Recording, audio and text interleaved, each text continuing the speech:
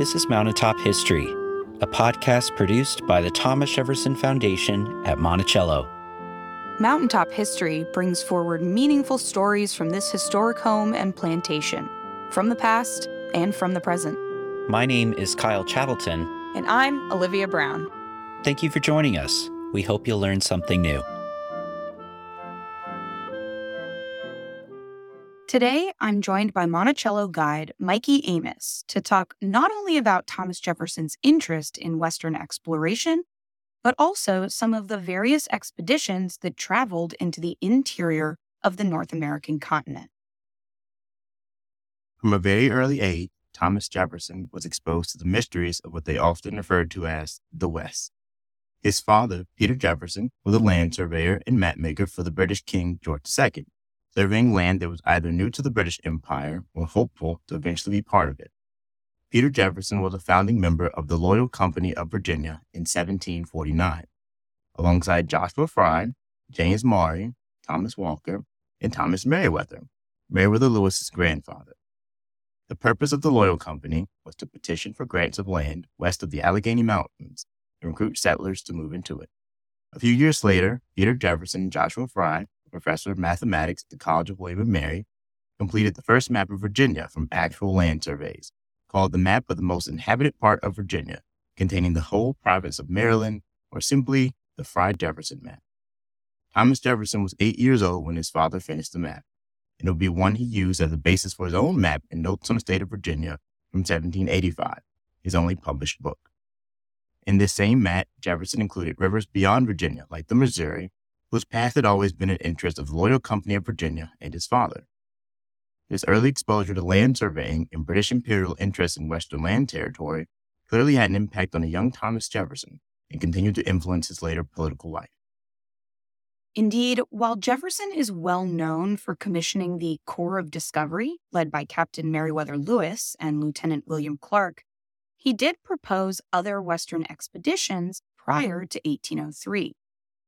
In 1783, Jefferson approached George Rogers Clark, a military officer, politician, and surveyor, to lead an expedition to explore the West, if money could be raised for the prospect.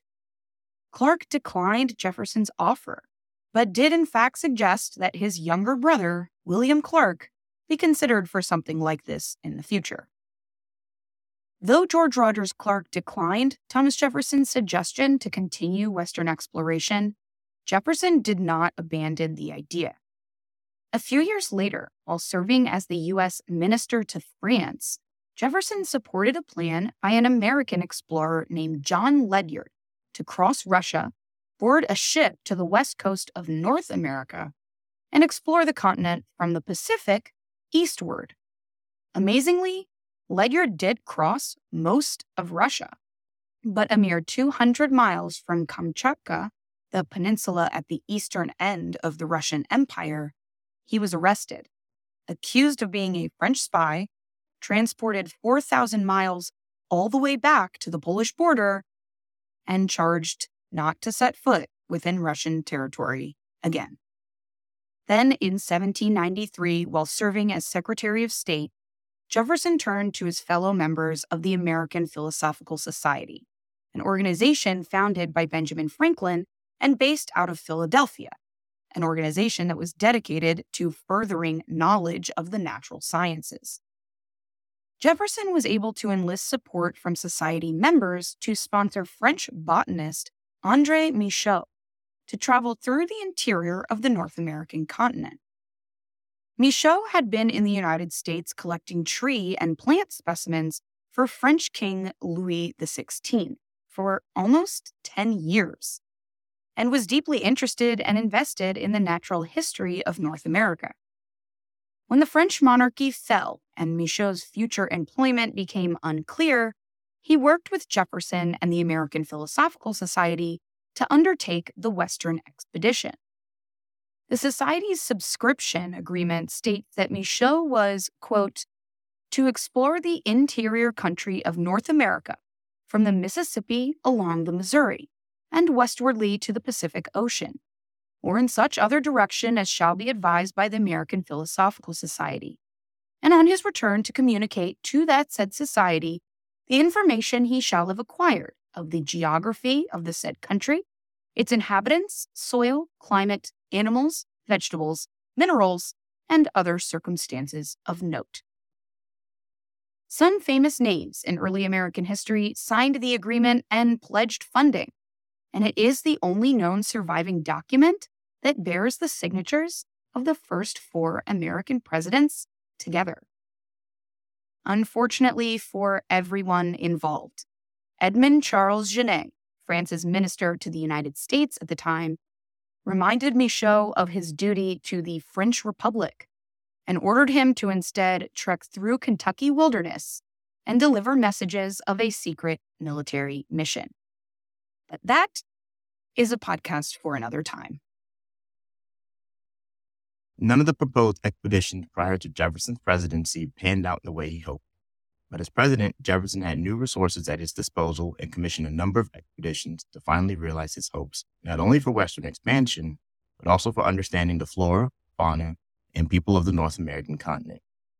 The most famous of these is, of course, the Corps of Discovery, known more commonly as the Lewis and Clark Expedition, which we'll be covering more in our next 2 podcasts and have covered in the past as well. There are 2 other expeditions, however, that get much less attention today. In the summer of 1806, just before the return of the Corps of Discovery, Jefferson sent a second expedition into the new Louisiana Territory. Known as the Red River Expedition, a group of roughly 35 men, led by surveyor Thomas Freeman and botanist Dr. Peter Custis, set off to document the flora and fauna of the Red River. They explored the southwest portion of the Louisiana Territory in what is modern-day Arkansas and its borders with Texas, Louisiana, and Oklahoma. The journey was intended to also survey the river itself and meet with native nations, like the Corps of Discovery did. But throughout their travels, they were pursued by a large force of Spanish troops. The Spanish were unhappy about what they saw as American territorial encroachment, and though a tense incident ensued, Captain Richard Sparks of the Red River Expedition's party was able to get the vastly outnumbered Americans out of the situation without incident. The expedition itself was cut short, but the group did lay groundwork for what would become increasing American encroachment and control over the local Caddo and Alabama Coushatta native tribes in the region. A second expedition to explore the same area of the Arkansas and Red Rivers left from St. Louis, Missouri in 1806, this one led by Army Lieutenant Zebulon Pike. Considered to be the protege of General James Wilkinson, the governor of the Louisiana Territory, Pike was chosen specifically for this expedition after having already had experience traveling and exploring parts of the Mississippi River a few years prior. Pike's expedition, a detachment of 20 soldiers he called a, quote, damn set of rascals, passed through the present-day states of Kansas, Nebraska, and Colorado. They escorted delegates from the Osage, Pawnee, and Eoto native nations who had been visiting with President Thomas Jefferson and were tasked with continuing to meet other tribes of native people and create diplomatic relations with them on behalf of the United States government. Zebulon Pike's men were not equipped to handle the harsh winters of this region, however, and made several navigational errors as they tried to cross the Rocky Mountains. Eventually, the expedition accidentally made their way into territory claimed by Spain, and like the Red River expedition, had run-ins with the Spanish troops in the area. Pike and some of his men were eventually captured and led through New Mexico to the city of Santa Fe, and then through what was called New Spain into the modern-day Mexican state of Chihuahua.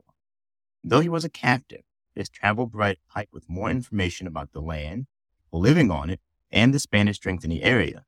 In an effort to avoid further conflict or inciting war, the Spanish eventually escorted Pike and his men back to the border of the Louisiana Territory so they could return to their home country of the United States. The entire ordeal, as it turned out, had actually been orchestrated by Pike's mentor, General James Wilkinson, who turned out to be a double agent and Spanish spy. That is also a podcast for another time. Ultimately, what can be said about Thomas Jefferson's interest in the Western territories of North America and his influence on United States territorial expansion? While his interest in what people sometimes just referred to as the West began from a young age, Thomas Jefferson eventually had a keen interest in learning specifically about the natural history, geography, and people of these regions. It took until his presidency for any significant expedition to get off the ground. And even so, some of the expeditions he commissioned were met with difficulties and were cut short. It is, however, due in part to Thomas Jefferson that people around the world, over 200 years later, still know names like Meriwether Lewis and William Clark.